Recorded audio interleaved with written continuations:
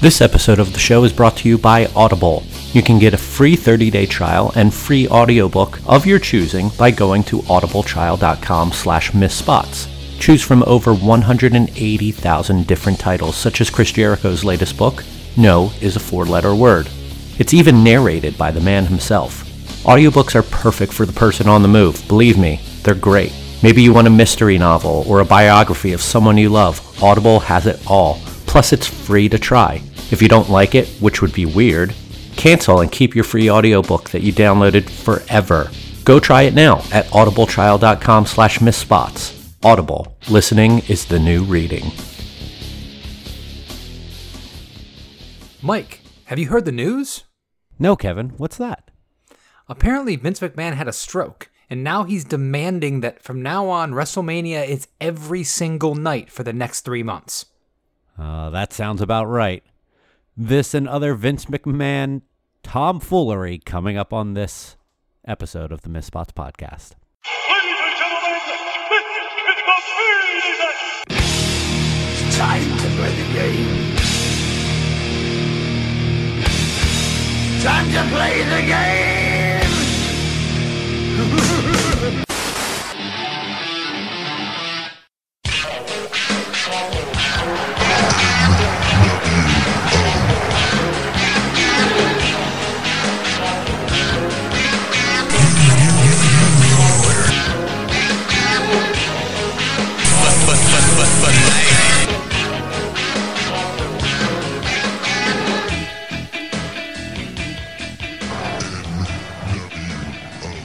I had some very awkward pauses in there, but I think that they were for dramatic effect. You know, Mike, I can never tell with you. Is it a dramatic pause? Is it an awkward pause? Is it both? Or did I have a stroke? Or did Mike have a stroke? Yes. So none of those things happened because I'm not smart enough for dramatic effect, and I did not have a stroke, but welcome everyone back to the show. Now, I'm going to feel terrible if between the time that this is recorded and the time it comes out, Vince McMahon has an actual stroke. That's just our luck. We'll have called it first. Yeah. We'll have broken that news somehow. So, yeah, we are now in go-home time to WrestleMania. Too big for one night. This is just dumb.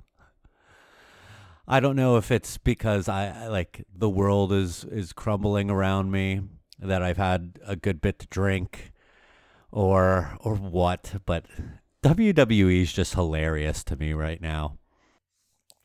I don't know what it is. And listen, I think that AEW's shows have gone downhill significantly since the first Empty Arena show. And just in general, as far as a product, I'm enjoying AEW less recently. But Okay. but WWE is just, it's a parody. If there were a handful of relatively athletic and well-built individuals pretending to do a wrestling show, it would be what the WWE has been doing for the past several weeks. And I have every anticipation. I have no desire to watch it. I have no desire to watch one night of WrestleMania, let alone two. And I am having this huge internal struggle because now it's not the social aspect, because you and I and a bunch of other people aren't going to get together and watch it. So now it's going to be me sitting for like 12 hours over 2 days to watch this crap.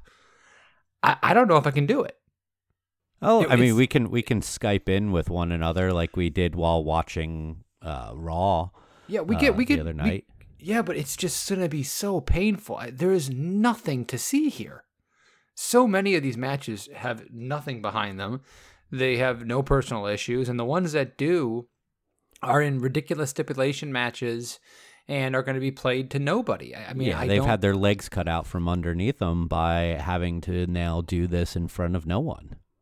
I just don't think you can put on an effective WrestleMania under these circumstances, and they're going forward with it. I mean, this entire episode of Raw that we watched, and as you said, we Skyped in on video with each other and watched this together. It's the first time we've ever done that. We spent most of the time talking because whatever we were talking about was way more interesting than what they were doing. This was all promos. They showed 2 matches from the past to fill the 3 hours, and some decent promo work from the likes of Kevin Owens, from the likes of Becky Lynch, from the likes of Edge. All good stuff there. Paul and Heyman. They all Paul Heyman. Paul Heyman's was brilliant. I loved so many lines in this. Worked really, really well because they were talented people that can do good promos. But the environment there is so sterile. I don't know why the Raw tapings seem so much more sterile than the AEW ones. I don't know what it is, but it is obvious in the matches and the promos and everything. Obviously, we'll get to this in a little bit, but the AEW show, they brought back having the other wrestlers in the crowd for this week. Nice.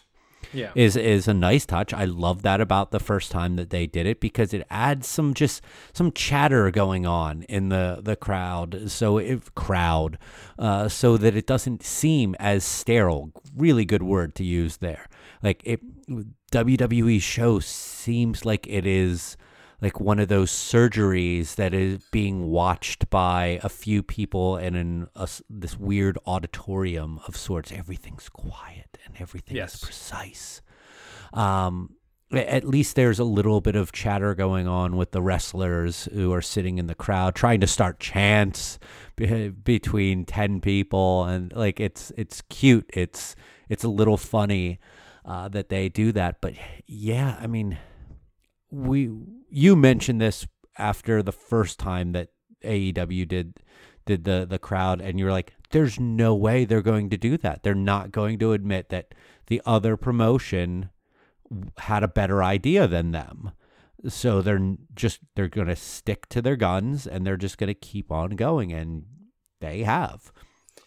Yeah, and that's been a detriment to them. And just kind of as a critique of these shows as AEW and WWE are doing them now, and this is a critique understanding their limitations and the fact that this is a hard hand that they've been dealt, but the lack of creativity on both sides, more on the WWE side, but I'm on AEW side as well.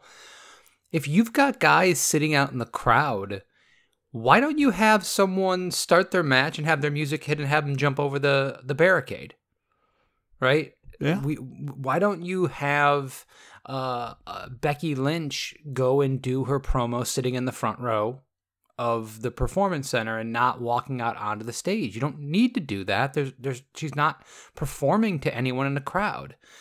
The lack of creativity to change up the angles, the visuals, to make it seem like more than just you've got to add some bells and whistles. You've got to add something to change the eye line. You've got to give someone a different feel if you want to keep them interested. If you just put on a professional wrestling show where every wrestler comes out to their music, does their same exact pose on the ramp, the entranceway, what have you, to no one, then gets in the ring and runs through all their shtick, gets up on the turnbuckle, plays to no one, it looks like a high school play.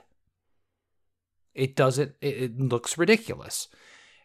AEW tends to do a little bit better with this. I find that they're playing to the camera more, which is the only move that makes any sense there, but still too much normalcy in this very not normal situation. And I would just be sitting there in a production meeting before that going, okay, we got 3 matches here. What are we going to do each one of these entrances to make it something different? What are we going to do each one of these promos to make it something different? At least KO, when he did his promo in the ring, he was laying up against the ropes. It's not that has never been done before. It happens all the time, but it made more sense to have him do it there. It was something a little bit different than Brock's and Paul Heyman's promo, standing in the ring, or Becky standing on the stage. So then the pre-tape stuff with Edge was the most effective of all of them, because it didn't have to be in an arena because there's no one to play to. So that's been a bug up my ass every single one of these shows, is the lack of creativity in trying to present this as something more interesting. Yeah. And less pantomime. And I get what they're trying to do from both sides to a certain extent. Is this semblance of normalcy, and the show must go on, so let's keep doing things as much as normal as possible. But sometimes you got to call a spade and know, like, this isn't a normal show, so let's stop being so normal with it. You're right. Don't play to a crowd that doesn't exist. Don't do normal promos in a ring. You don't have to have ring introductions for a guy who's coming out, or girl who's coming out to cut a promo. Like, I get keeping the ring introductions for the matches, but when Becky Lynch is coming out just to stand on a ramp that is 10 feet away from the ring, and ramp is not even a good term, stage probably is better. Like, we don't need an introduction for her. There is no one there to introduce her to. We know that it's her music, her name on the Tron. That doesn't need to happen. You can pick and choose where the normalcy can come in and go out the window. And I feel like they're like AEW's trying a little more with that than WWE. They are, and that's one of the reasons why they've been more effective. But there just are so many instances in the AEW show where I still see that, and I just go, God, someone tell them to stop doing that.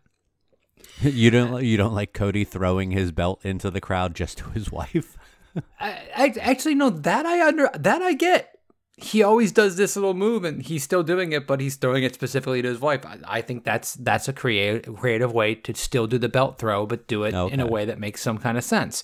I think there are some things that AEW is doing good in this situation. I expect more out of them, and I probably shouldn't, because I expect better tag team wrestling and more realistic matches out of AEW, and we don't get it. I expect not to have Chris Jericho cutting promos on drones 2 weeks in a row, but we get that. So there's tons of stuff that I'd like to see differently on AEW television than what I'm actually getting. So me having these high expectations probably isn't warranted. I think, and there's not a lot to talk about with Raw. I mean, the promos were the promos. I thought that Edge was great. He did an amazing job of doing what a good feud should be. There are real issues with these two. There's a real history with this. There's a real perception that Randy Orton has coasted and never really put in the effort and is not respected in the way that he should be because of it. And that's back at the house work rate. Randy's bored and doesn't work matches as hard. But in the context of professional wrestling, in the ring, in kayfabe, it also works. And Edge playing into that is beautiful because it skirts those lines. It does what Vince Russo always wanted to do, but it's actual reality and doesn't destroy the business. And I thought it was beautifully done. Great mic work there. Just continuing to ramp this up and push this feud forward. Yeah, and this promo reminded me of the thing that was really got Edge to the next level is he became a good promo worker. Like, Edge was always a good worker in the ring. And the thought was his downside was he couldn't cut a promo, and then eventually got to the point to where he was a good promo. He was more than a good promo. He could be a great promo. And I thought that this was reminiscent of that period when he turned the corner and became a main eventer. The period of time which you have mentioned before that you weren't really an active watcher of the show at that point, but that was probably the best thing of this show by a mile. KO's promo was very good. Solid. Paul's Solid promo was very good. But this Paul's Edge promo was one, different. Go ahead. Yeah, I'm sorry. Paul's promo was different was very good in a different way, even for me. And I love the quietness of it. That's one of the things that I think is another reason I'm a little bit bummed at some of the presentation, because the great thing about these situations is it gives you an opportunity to do something different that's good, to play into the strengths of no crowd. You can have someone cut a promo and they're not getting whatted every 5 seconds, and they don't have to scream over the crowd when they're trying to get their point across. Paul's promo was brilliant because it was to the point. The voice modulation was high when it needed to be, low when it didn't need to be, to kind of draw you in. And I love the fact that he said this is not a prediction, it's a spoiler. It's a preview into next year when Brock will be right here still holding this title. It was really, really well done. And it put over Drew McIntyre, right? He wasn't a putz and a schmuck that didn't belong in the same ring as Brock Lesnar, but he's not as good as Brock Lesnar. And everything about that promo worked, and it made me more excited for the match. It's almost as if Paul is from the old school, to where you don't just bury a guy, you put over the opponent in your own way. So yeah, that was great. But like I said, the Edge one, just it hit, and I thought that was the best part of that show. Yeah, the Undertaker promo was god-awful. I mean, I want to do this for this... by the way... I forgot. I hear you typing. Yeah. And that reminds me that we have to do predictions. Yeah. So what I'm saying is, because of this, the length of this, we're going to have to do 3 episodes. The Misspots podcast, too big for one show. We're going to have to do this. There's so many freaking matches, it feels like. And not to make it any longer, but I want not only to predict the match, but I want to know what your level of interest in this match is on a level of 1 to 5. All right. So, should we do that all now, or should we talk about Dynamite first? Oh, no. We can talk about Dynamite first. I'm Okay. just saying that is something that I want to do, because there are so few of these matches that I give a shit about, and the Undertaker and AJ Styles match is one of those. I mean, I still don't know what a fucking Boneyard match is. I don't care that Michelle McCool did the Styles Clash. It was atrocious. This is the least personal feud I think I've ever seen. It is the definition of grasping at straws. And with The Undertaker, who now is the American Badass again, apparently, no, thank you. And Asuka screaming in Japanese constantly, still no thank you. Don't understand why people like this. No, do not at all. Not at all. Don't get it. But yeah, let's talk about Dynamite. All right. So, already talked about, they have a crowd again. We had a banger of an opening match. Now, we were texting during this match between one another. There were some issues, mainly that they spent way too much time on the outside, not being counted. Shivani tried to cover for it by saying, oh, Audrey is really giving them some leniency here on the outside. But everything that was happening on the inside of the ring, and just the general psychology of this match, I thought was fantastic. The outside stuff, all I can think when I see this is stay in the fucking ring. They had things going. They were both working body parts. You had Omega working the back, and you had Trent going after the hand that was already injured. They were doing athletic counters. They weren't just throwing all their shit at it. I mean, you had Kenny Omega applying a nice snug side headlock for a period of time and not just running around the ring like a maniac.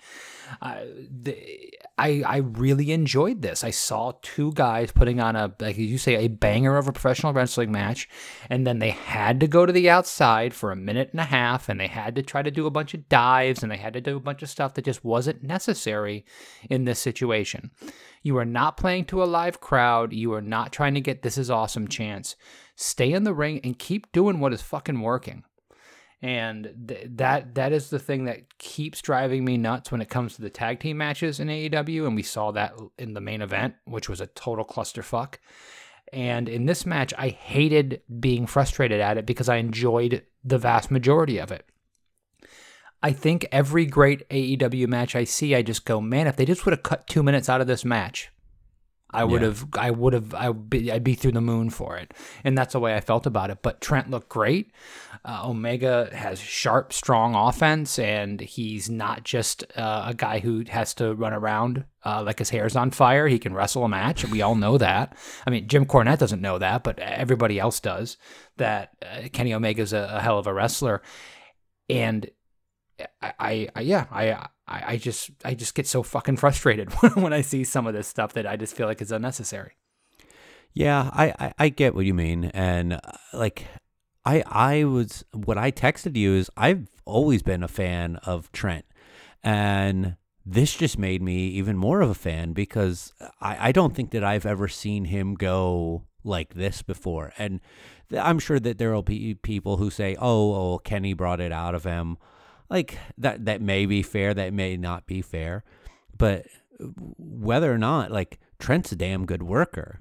Like, they had that one little mishap on the top rope spot, which could have been disastrous, and almost did look it when it was executed, but I'm assuming everyone is okay out of that. But like, damn, that dude can really go, and it made him look like almost an equal to Kenny, that he lasted 19 minutes in a 20-minute time limit. And I really felt like that they wanted to make that a point, is that like he almost took Kenny to the limits in that match. And yeah, and I really wish that they would take advantage of the time limit draw more often. We saw that in the first couple episodes of Dynamite, and they haven't busted it out since. And it really is a great storyline and storytelling thing, and they've gone away from that, and that's an old school way to book a show that I love. One thing, the hand that Omega had his boxer's fracture on is his right hand, correct? So here's the thing that I was actually thinking. I lost track a couple times as to which hand was actually the one being worked on. Okay. I was under the impression that he was working the right hand. That's what I thought, but then I thought I saw him do some things to the left hand. Which is fine too, but I was under the impression it was the right hand that Omega's been favoring, that was why he was out for a couple weeks. I know it's a small thing, but it drove me crazy that when Omega goes... Now listen, they started out a little bit of respect, then they start throwing blows at each other, and then it starts getting personal. They wrestle a great match. There's going to be a little embrace at the end. I'm fine with all that. Omega shakes hands with Trent with his right hand. Just go across with the left. Sell that right hand as he can't even do a handshake, and he still won the match. He still... it just seems like it's an obvious thing to me. Yeah, that does make sense. I get that. I really, really wish that more often guys really, really sold a beating and walked out of the ring looking like they were hurting. It looked like they just went 19 minutes in a barn burner match. And this is just one of the little things that was caught on camera, and I just think it's a small thing that could have been done better. That's my little soapbox. Yeah, I get that. So we also have the announcement that a new title is being created in AEW. Does this ruin one of your predictions for this year? They will. Did I say they will not introduce a secondary title? I can't remember. I think I did. Yeah, I think I did. I have mixed feelings on this. I love the opportunities that a secondary title creates. The AEW roster is thin when it comes to kind of that upper tier talent, and it's got one real show and 2 hours to put stuff on. So part of me thinks that it's an unnecessary thing. I grew up in the era of watching WWF and WCW, and each one of them had multiple championships. Yeah. You had in WCW, you had the United States Championship, the Television Championship, and the World Championship. In WWF, you had the Intercontinental Championship, and you had the World Championship. So for me, I was 7 years old or 6 years old when WrestleMania 3 happened, right? So to me, Ricky Steamboat and Macho Man Randy Savage were every bit as big as Hogan and Andre. Oh yeah. So to me, I love the prospect of this. A lot of people are upset about the name of the championship, the TNT Championship. It doesn't really bother me, honestly. No. I'm thinking of it as, in essence, a TV title. What I want, though, is I'd like to have some clarification. Is it a belt that has to be defended every week? Is it a belt? I'd like to have some. I like stipulations on something. If it's going to be the TNT Championship, why is it the TNT Championship? Every time you have a show on TNT, it has to be defended. Okay, I like that. I mean, it would really book you into a corner, but maybe it has to be defended at least every 2 weeks. Mm-hmm. Every 14 days on television or something. There's just special rules where they have a different time limit for their matches. There's just something that puts it as a reason why its existence is there. Yeah. So I like to see that. That would be very good for clarity. I mean, this was one of the reasons why I loved the TV title on WCW growing up, is the extra stipulations. The belt always had to be defended on a television show. It couldn't be defended on a house show. They had a specific time limit for every match. And I can't remember, as you were talking, I was trying to remember who it was. There was one person who definitely took advantage of that and just tried to fight to draws because they would retain the title.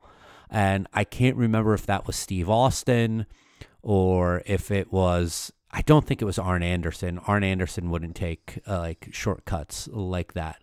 But well, I mean, Arn was a heel for a long time. Why wouldn't he? I know, but he wasn't, I don't know. He didn't come across as that type of heel to me. But there was someone who definitely just tried to fight for the time limit and retain the title. And I loved that. Well, I mean, I hated that as a kid back then because it made me hate that person, but obviously it did the job right. And now looking back at it as an adult, like, oh yes, that's perfect. That's great heel work. And it builds up to a person hopefully eventually dethroning them. So yeah, maybe some clarification on that. I look at them as throwing this together pretty quickly as a way of just keeping interest in the program over the next few weeks, because obviously Blood and Guts has been put on hold. So they are trying to create secondary little feuds going on through this. And my thought is, when I'm looking at these brackets, is we got stuff to work off of here.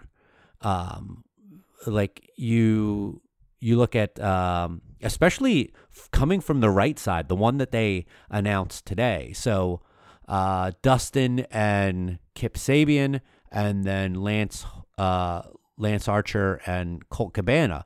We've already seen issues with Colt and Kip Sabian, which could continue on through some sort of shenanigans in either one of their matches. You have the setup for Lance Archer taking on Cody's brother in the second round and sending a message to Cody. And ultimately you can have Lance and Cody be the finals and give the build up towards this thing that Jake Roberts has been pushing towards for a while. And then having a feud between them to be a holdover until they can do Blood and Guts again. Well, listen, there's tons of, no matter how you slice this, because of kind of the web that AEW has woven that you've actually complained about, the fact that people are kind of in multiple feuds and things going on, but Sammy Guevara going up against Cody. That's the Elite versus the Inner Circle, right? Darby and Cody. Well, they were at odds and they helped each other. And then after this match they had, Darby socks Cody. So you've got issues there. You've got Sean Spears on one side and Cody on the other side. Well, he split his head open. There's really any way you slice this, you can make this work and do something interesting throughout the tournament. So I think they put the right people in. The only omission is MJF. And to me, and by the way, what you were talking about a television championship in WCW and trying to fight to draws, I've said that I want to see, I would love to have seen Chris Jericho hold that title. I think I said it on the podcast. If not, it was just in casual conversation with you. I don't think he should have lost the title to Moxley. I honestly think that Moxley is now like a secondary player. He cuts promos from time to time, and Jake Hager seems like a big step down from Chris Jericho. And all of a sudden, I feel like the world champion is not the most important person on the show, and that's a real shame. And I think it's a mark that they were not ready to switch that title. Anyway, I would have liked to have seen Jericho carry this title for a long time to the point where he is just desperate and he's just fighting for time limit draws and he's just escaping by the skin of his teeth, and he's savvy and he's a veteran, and he goes months with the title, but every time he goes to a draw and no one can beat him because he has the help on the outside that allows him to outlast other people.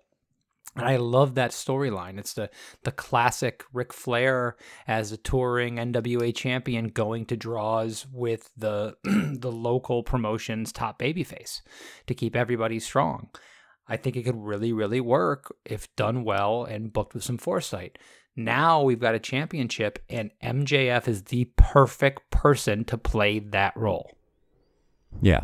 MJF going out there and talking the biggest game in the world and having a competent wrestling match and being able to show off his stuff. But at the end of the day, he has to cheat.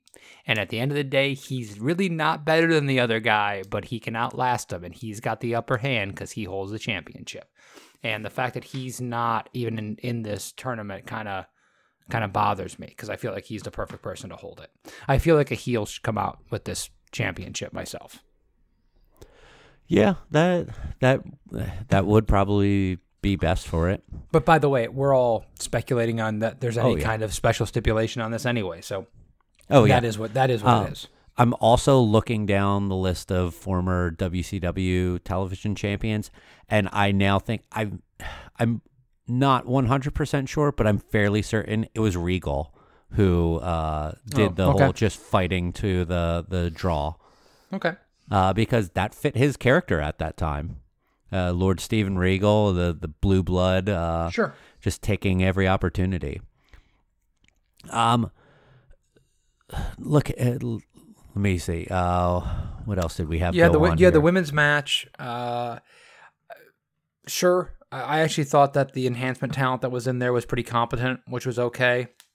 But this was another one of those matches that Shida just kind of played to the crowd too much. That wasn't there. Yeah. And that kind of bums my shit when I see that.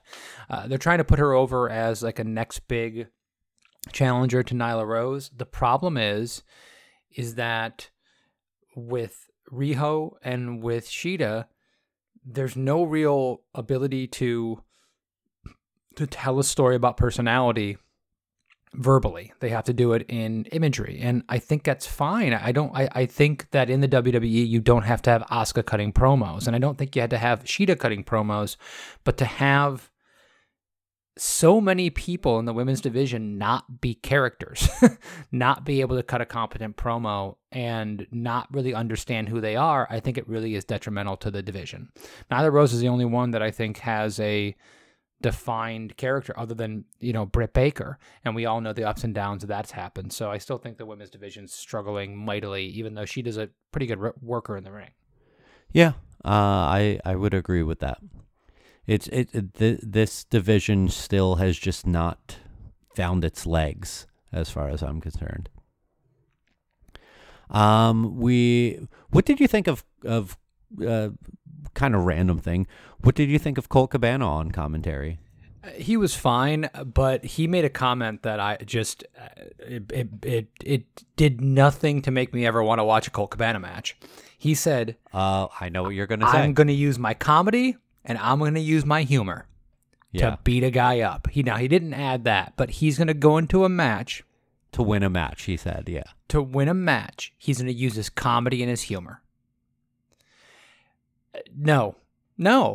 You talk all the time about you are much more into comedy and wrestling than I am. I love a lot of the stuff that Mick Foley did over his career. I love the Fashion Files when these guys were cutting promos and doing vignettes behind the scenes, but coming out and being wrestlers. I don't like too much stuff in the ring itself. And to have a guy who, let's be honest, 90% of people don't know who the hell he is. I've never seen a Colt Cabana match in my life. I'm a wrestling fan, but I don't know anything about the indie promotions. I've never seen him wrestle before. I know about his podcast. I know he's famous in that world. But you're going to introduce me to a guy, and before I even see him wrestle a match on TV, I'm going to hear about how he's going to use his comedy to win matches. And now we got drones flying around. Man, I don't know. Is this... AEW is supposed to be using ranking systems and be real sport, and they are just continuing to present stuff that is the exact opposite of that. That was a very poor choice in words, in my mind. He could have used something like, I'm going to outsmart him. Like, being a little silly in the ring as a way of throwing your opponent off his game, that's something that Colt Cabana can do. And does do. And I think that's what he should have leaned more towards, is outsmarting his opponents, throwing his opponents off in order to defeat them. Saying comedy and humor, like, I like, it comes across as being like, all right, I'm going to go tell my opponent some jokes and I'm going to make him laugh, and then I'm going to roll him up and pin him.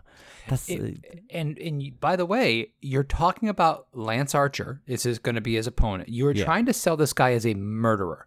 And one of the things that by the way, it was so funny. We did not talk about this in our last episode. The vignette where basically they were pitching Lance Archer as like a backyard wrestler, or he beat up a bunch of guys in a mud pit in Mississippi or wherever the hell it was. I thought that was a poor choice, quite honestly. But you're trying to sell this guy as a murderer. That is going to be the foil for Cody Rhodes, the biggest babyface in your company. You've brought in Jake Roberts, who is a legend in the business, and you want to sell this guy as the next big thing. He's 6'7", he's built like a beast, and you've got the first guy that's going to fight him for real because, Marco Stunt doesn't count. And you've got the guy talking about how he's going to use his comedy and his humor. He's not scared of him. The tone is all wrong. Someone's got to sit these people down and say, this is not the message that we're going to try to put out there. And to further that, putting Lance Archer in the ring for the first time with Marco Stunt, to me, was a big mistake. I would have rather seen an enhancement guy than Marco Stunt, because it is just ridiculous to put that little guy out there in a one-on-one match against this guy. But it almost seems like that's what they were going for, is ridiculous. But that's the thing. Why make it ridiculous? Put him out there with a freaking Hoss indie guy, and have him throw that guy around. Having him throw around a person who is almost the size of my 2-year-old son. Yes, there was some impressive visuals there, and I am not a guy. I think Marco Stunt as kind of a mascot for the Jurassic Express can work. I think that him competing in this way is it walks the line of good taste. So I had an issue with that. I don't think it was the best way to present him the first time I saw him on AEW, and I don't think Colt Cabana did him any favors with his commentary. Yeah, I get what you mean. And then we had this was kind of a WWF or sorry WWE type of match for the main event. No. We did not just have that. We also had the Dark Order Oh, yeah. Another terrible segment with Brody Lee, who even in pre-tapes does not seem comfortable talking on camera. And now is just he comes out in this weird, ridiculous hood and all this stuff for his matches, and he's the exalted one. But in every other time, he's dressed in a business suit because they need to skewer Vince McMahon. Yeah. Right? Because that's the hot stuff in the streets right now. This is WCW Vince Russo level skewering of the competition that, by the way, is doing double your ratings. It's embarrassing. The guy that they have doing it is not good at it, and they're awful vignettes. The Dark Order is somehow going even worse than it was weeks and weeks ago.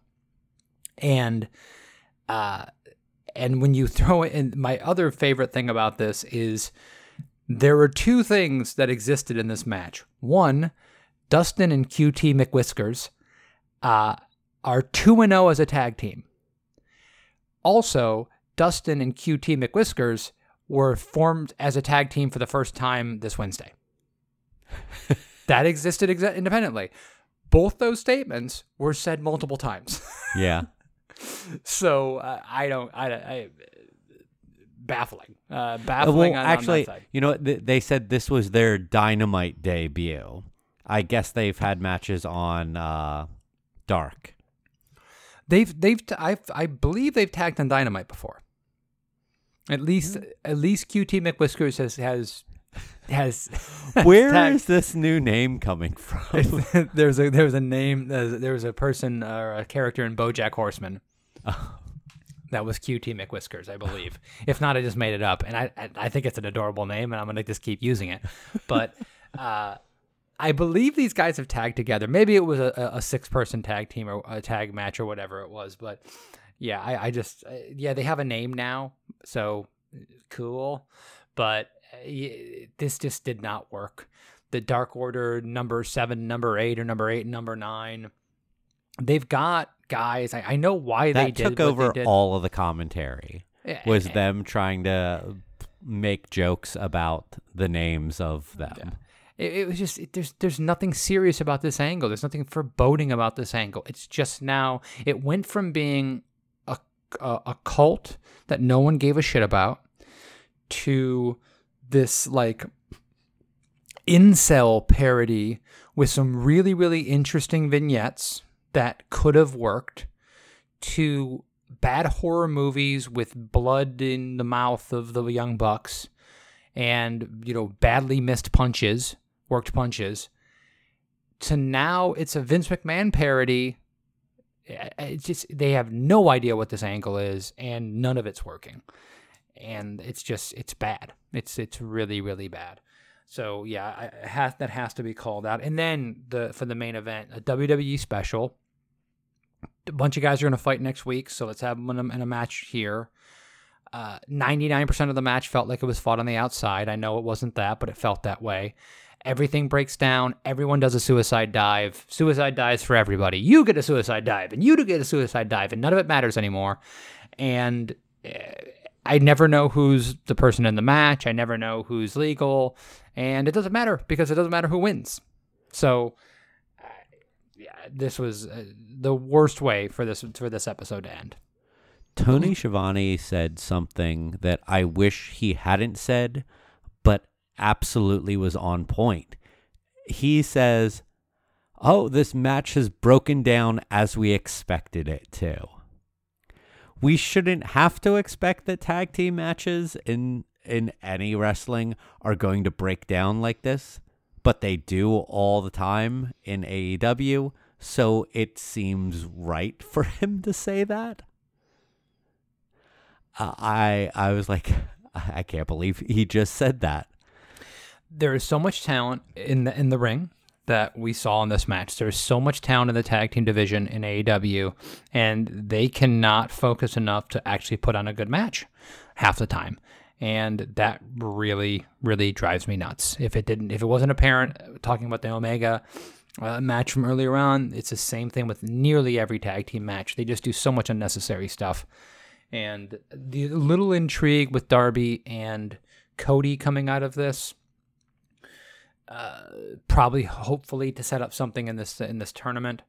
But we also had multiple times where Shivani, in the end, said that Guevara was the one that hit Cody. Okay, yeah, Sammy was on the other side. He got Sammy and Darby confused a number of times through that match, and that's fine. I'm not hitting Shivani for that flub because it happens. But then he said, when Darby and Cody square off, Darby and Cody are not squaring off in the first round, are they? No, they Cody are not. And Spears and Sammy and Darby. Right. So what is he talking about? Is he talking about the fact that these were taped beforehand and both those guys are going to advance? So just that was a little bit more like either he wasn't on his game and didn't realize what was going on, which is kind of a problem, or two, he was giving away a spoiler for the next week. Maybe that's a possibility. But I'm going to go with the earlier of the two. Okay, just a slip of the tongue kind of thing. Yeah. Anyway, I this was just kind of a mess. Listen, I like the heels and the baby faces on the outside. They didn't talk as much. It wasn't as much of the story as it was the first week, but it was something. And I liked this show a lot more than I liked Raw. Oh yes, but I like getting punched in the arm more than I like getting kicked in the balls. But that's not. I don't like really getting punched in the arm either. It wasn't a great show, and it didn't. I like a 2-hour show over a 3-hour show. Yeah, and it didn't do a whole hell of a lot to advance any storylines. Yeah, there really isn't a lot to chew on there, which made the show a little bit harder to watch. Yeah. All right, let's talk about WrestleMania. Oh, dude, let's All do right, it. so recap what you were saying earlier. What not only do we have to pick a winner, but what else do you want out of scale of 1 to 5? How excited are you, or how interested are you in this match? Okay, 1 to 5. 1 to 5. All right. As of us recording this episode, There'll probably be 7 more matches added. There probably will be. There are 16 matches right now. And we'll try to just go through these because I feel like there's not a whole lot to really talk about. No, this is why we can tell you how much we are excited about it or not excited about it, and that will be our version of commentary. Otis versus Dolph Ziggler. So I'll start with this. 1 out of 5, for sure. I will go with Otis. I'm going to go with Otis as well, and I'm going to say a 0. I didn't know that was a possibility. If we're going 0 to 5, I'll go back and I have to go 0. Oh, okay. We'll go 0 to 5 then. 0 to 5. Because I feel like it deserves it. Okay. Women's Tag Team Championship match. Asuka and Kairi Sane against Alexa Bliss and Nikki Cross. I'm going to go with Asuka and Kairi. Yeah, for sure. 1. Because I like the talent, I will go with a 1 as well. I'm the same exact thing. Kabuki Warriors, even though I hate using that name. And that's why I didn't say it. Yeah. Okay. Intercontinental title match, Sami Zayn versus Daniel Bryan. I'm going to go with Sami retaining. And I'm going to go with a 3 here for looking forward to it, just because I love the talents in the match. So seems very quickly put together, but I'm going to still go with that. I'm going to go with a 4 on this. Okay. Because I think this has the opportunity to be the best match on the whole card. Yeah.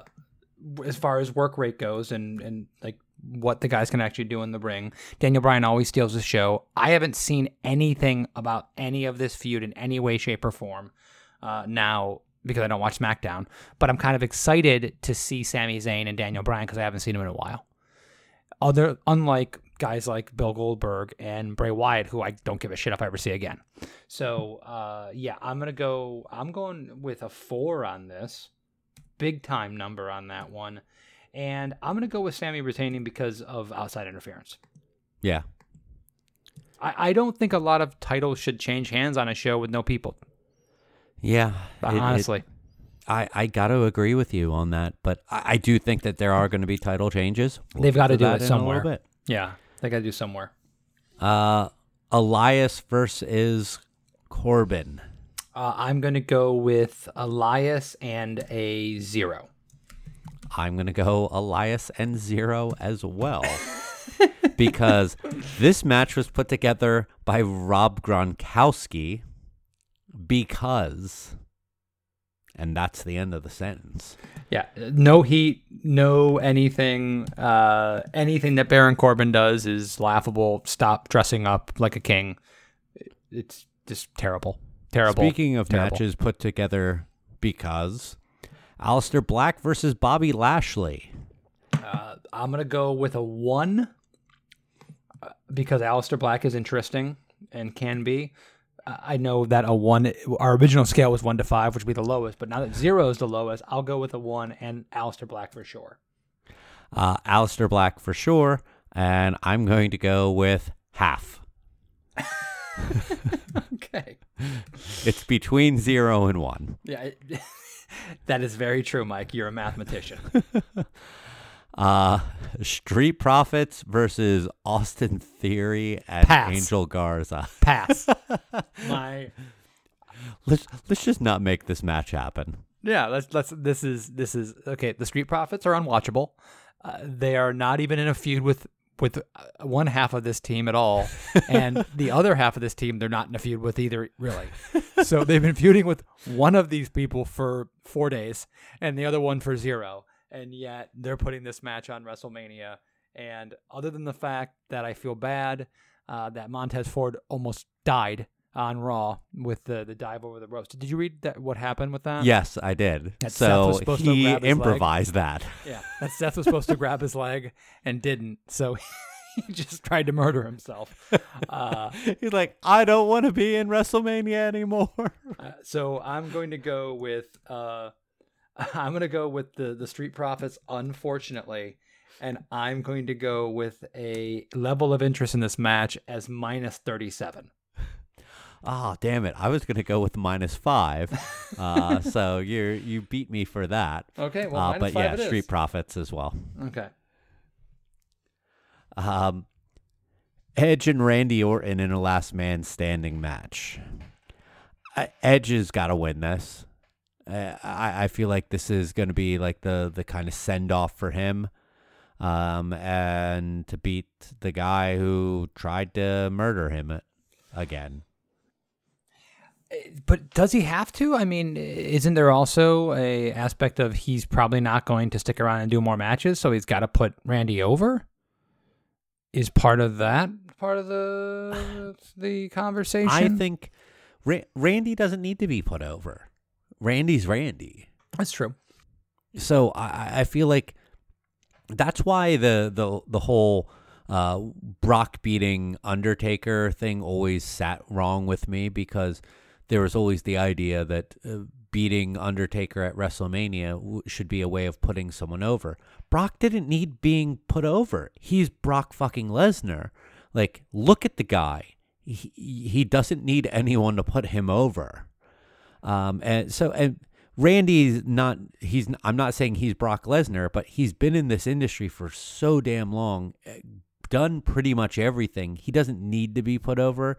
This is, I think, meant to just be a feel-good moment for Edge, and it sucks that it's going to be in front of nobody, but that's, I think, what they're going for. And then I'll go with level of interest as 3.5.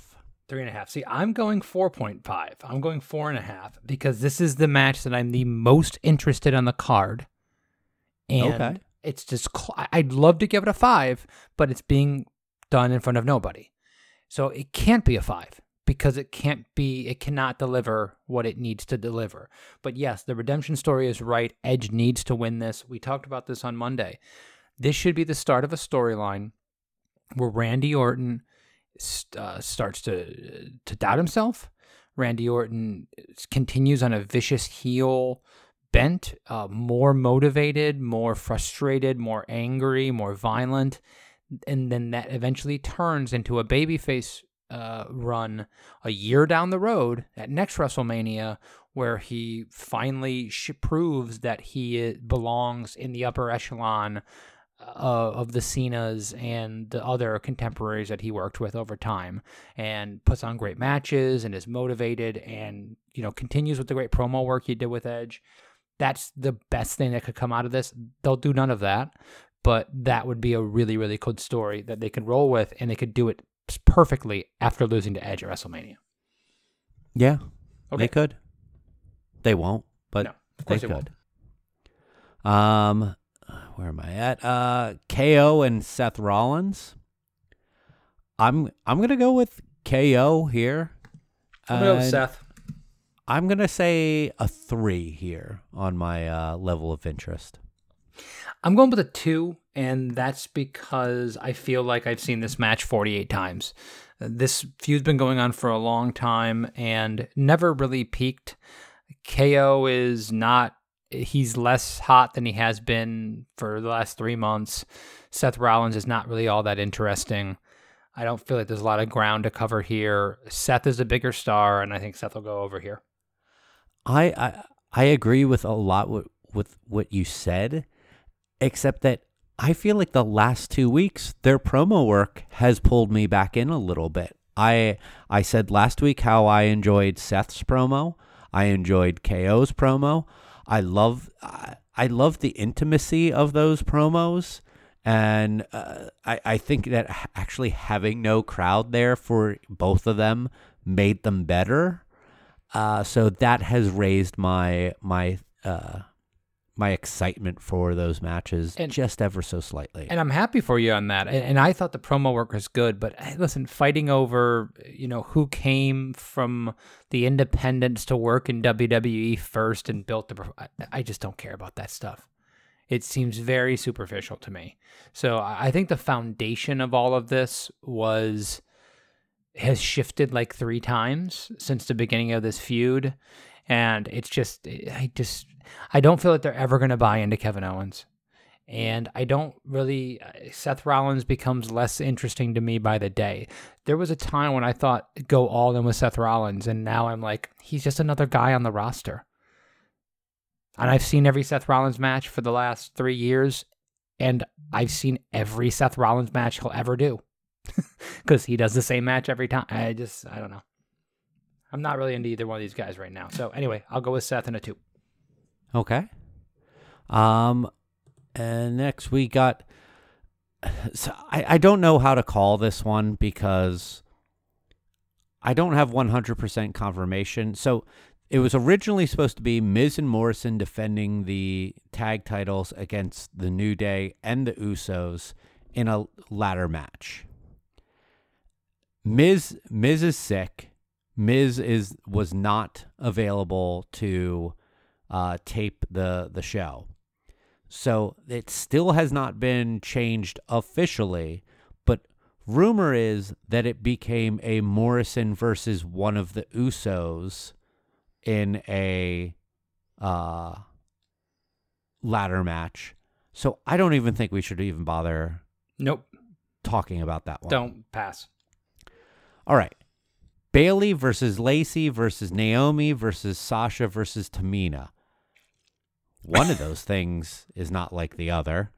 Probably even say 2 of those things are not like the others. This was also supposed to be a 6-person match that turned into a 5 because Dana Brooke self-isolated herself and decided I don't want to be potentially infect myself. Kudos to Dana for that. Very smart thing. I just got to go with Bayley on this and a 0. I'm sure that Sasha could potentially win this, but I'm just going to, they have, I don't watch SmackDown, but I feel like they still don't have any idea what they're doing with Bayley or the women's championship or the women's division. So they're just going to stay the course. It doesn't seem like there's any real storyline going in through this. I don't feel.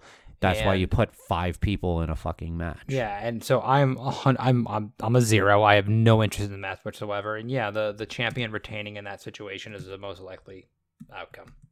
Yeah.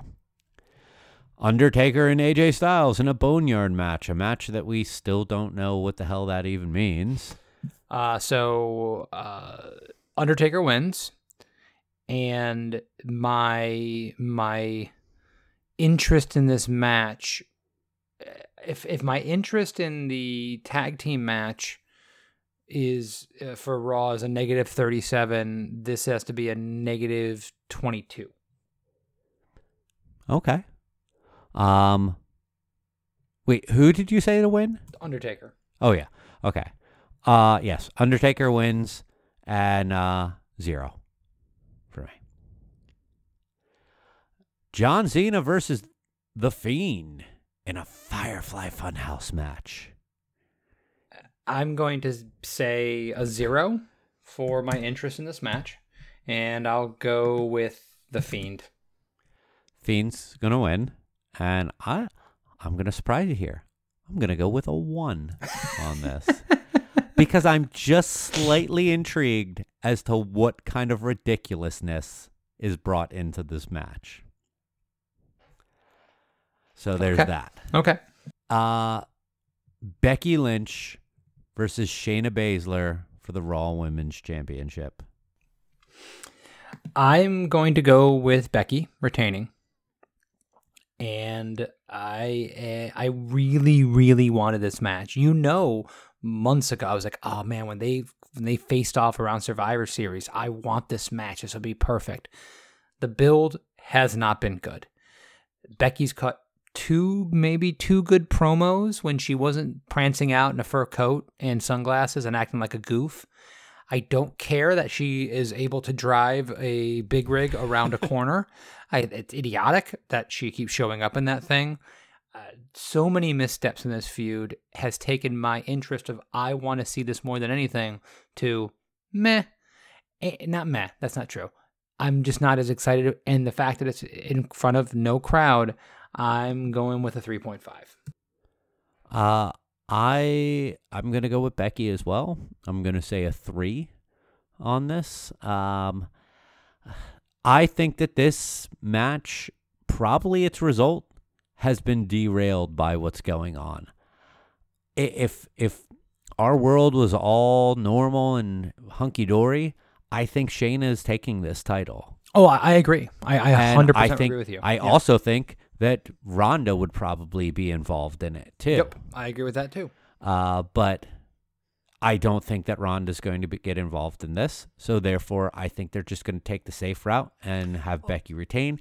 I think they'll keep this feud going. Oh, by the way, this could absolutely be a DQ.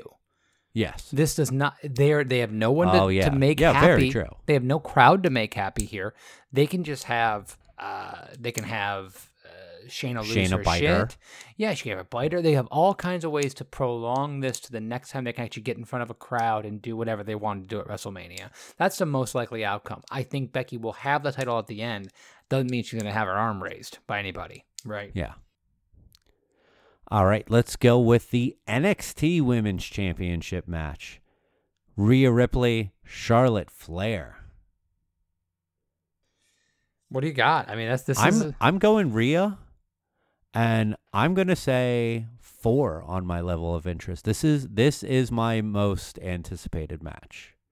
This is your most anticipated match? Yes. Wow. If Shayna and Becky had probably in the initial build was up there along with Edge and Randy, but like right now I feel like this one is the one that I'm looking forward to the most, because I feel like this is the chance to solidify Rhea Ripley, solidify NXT as not just that. Like, I know they've been saying it for years, like they're not the minor leagues, they're not a feeder system, they're another brand. But I feel like this is the way to truly solidify that, is have that champion on WrestleMania, albeit a weird WrestleMania, defeating Charlotte Flair. So I'm going to go with Rhea and a 4. Yeah, I'm going to go with Rhea Ripley too, because I think Charlotte doesn't need to win here. I think that's part of it. And I think that they look at Rhea Ripley as an upcoming star. I'm at a 3. This is better than average for me. Or actually, with a 0 to 5 rating, I guess it is average. But hey, anyway, I think it's fine.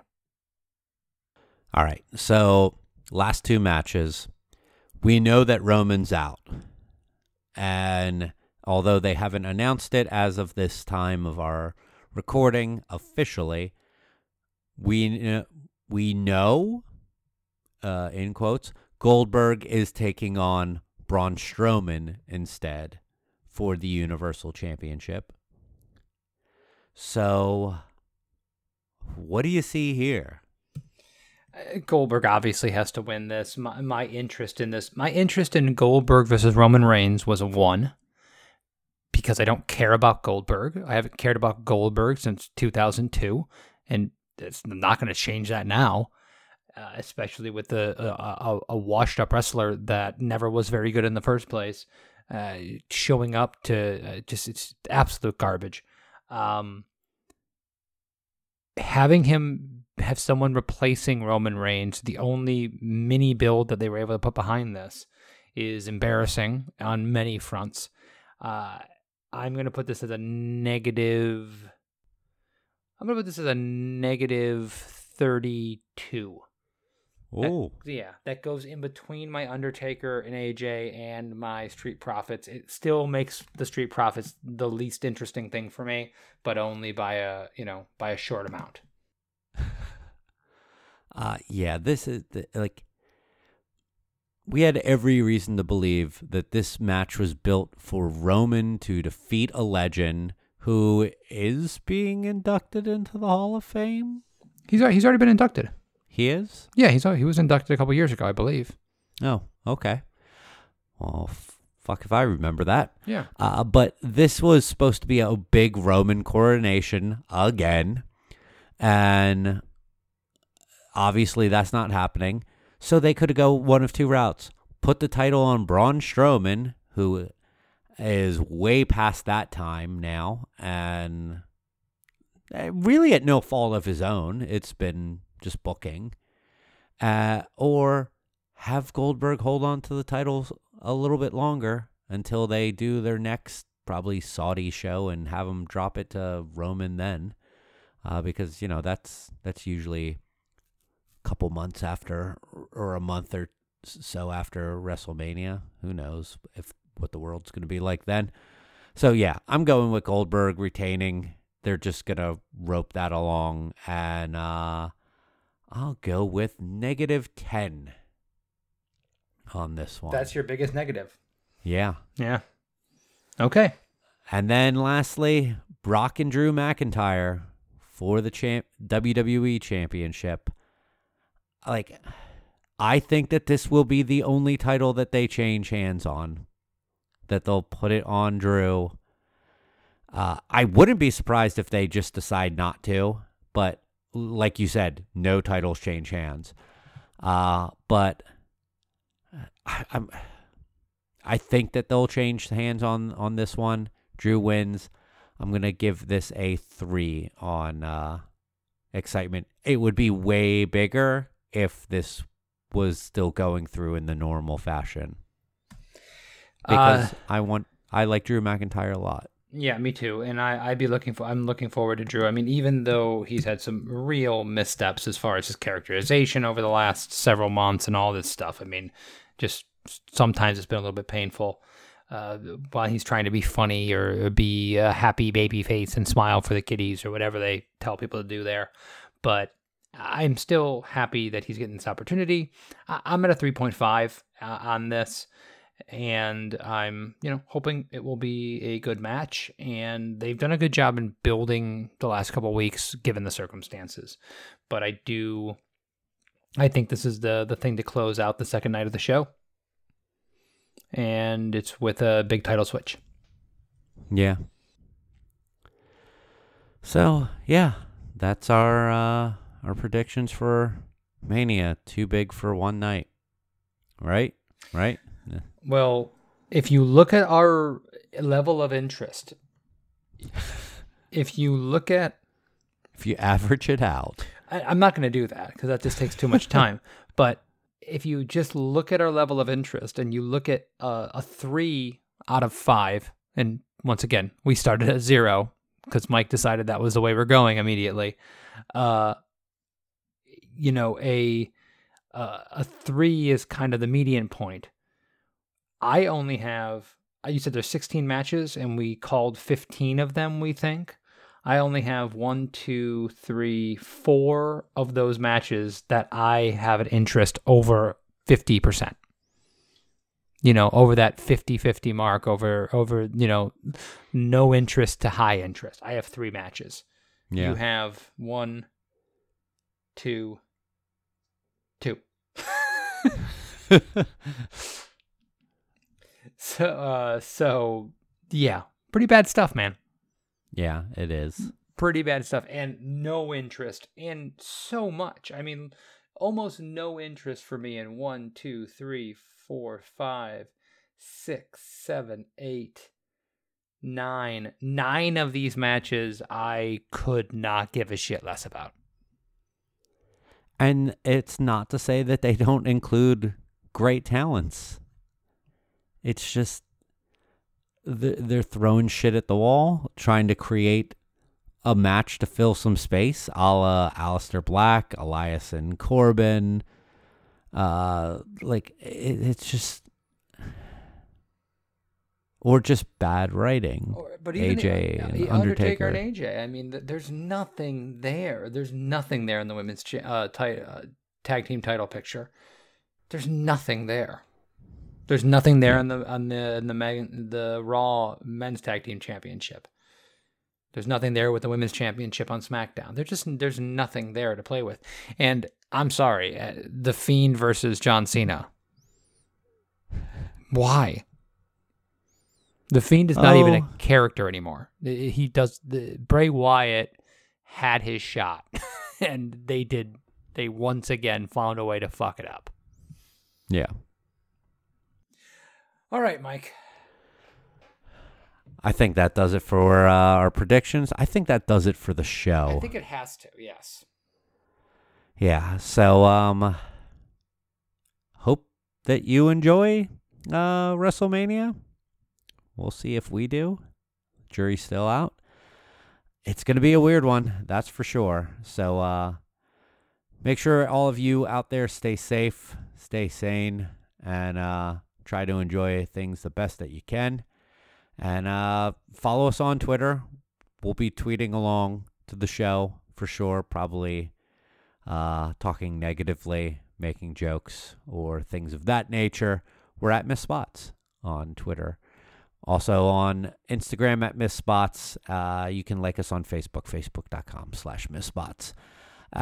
You can listen to the show on any of the major streaming services, Apple Podcasts, Spotify, Stitcher, Google Podcasts, all of those fun places. Also our website, MissSpotsPodcast.com or simply MissSpots.com. For Kevin, my name's Mike. We'll see you on the other side of WrestleMania, hopefully. Good night. Good wrestling.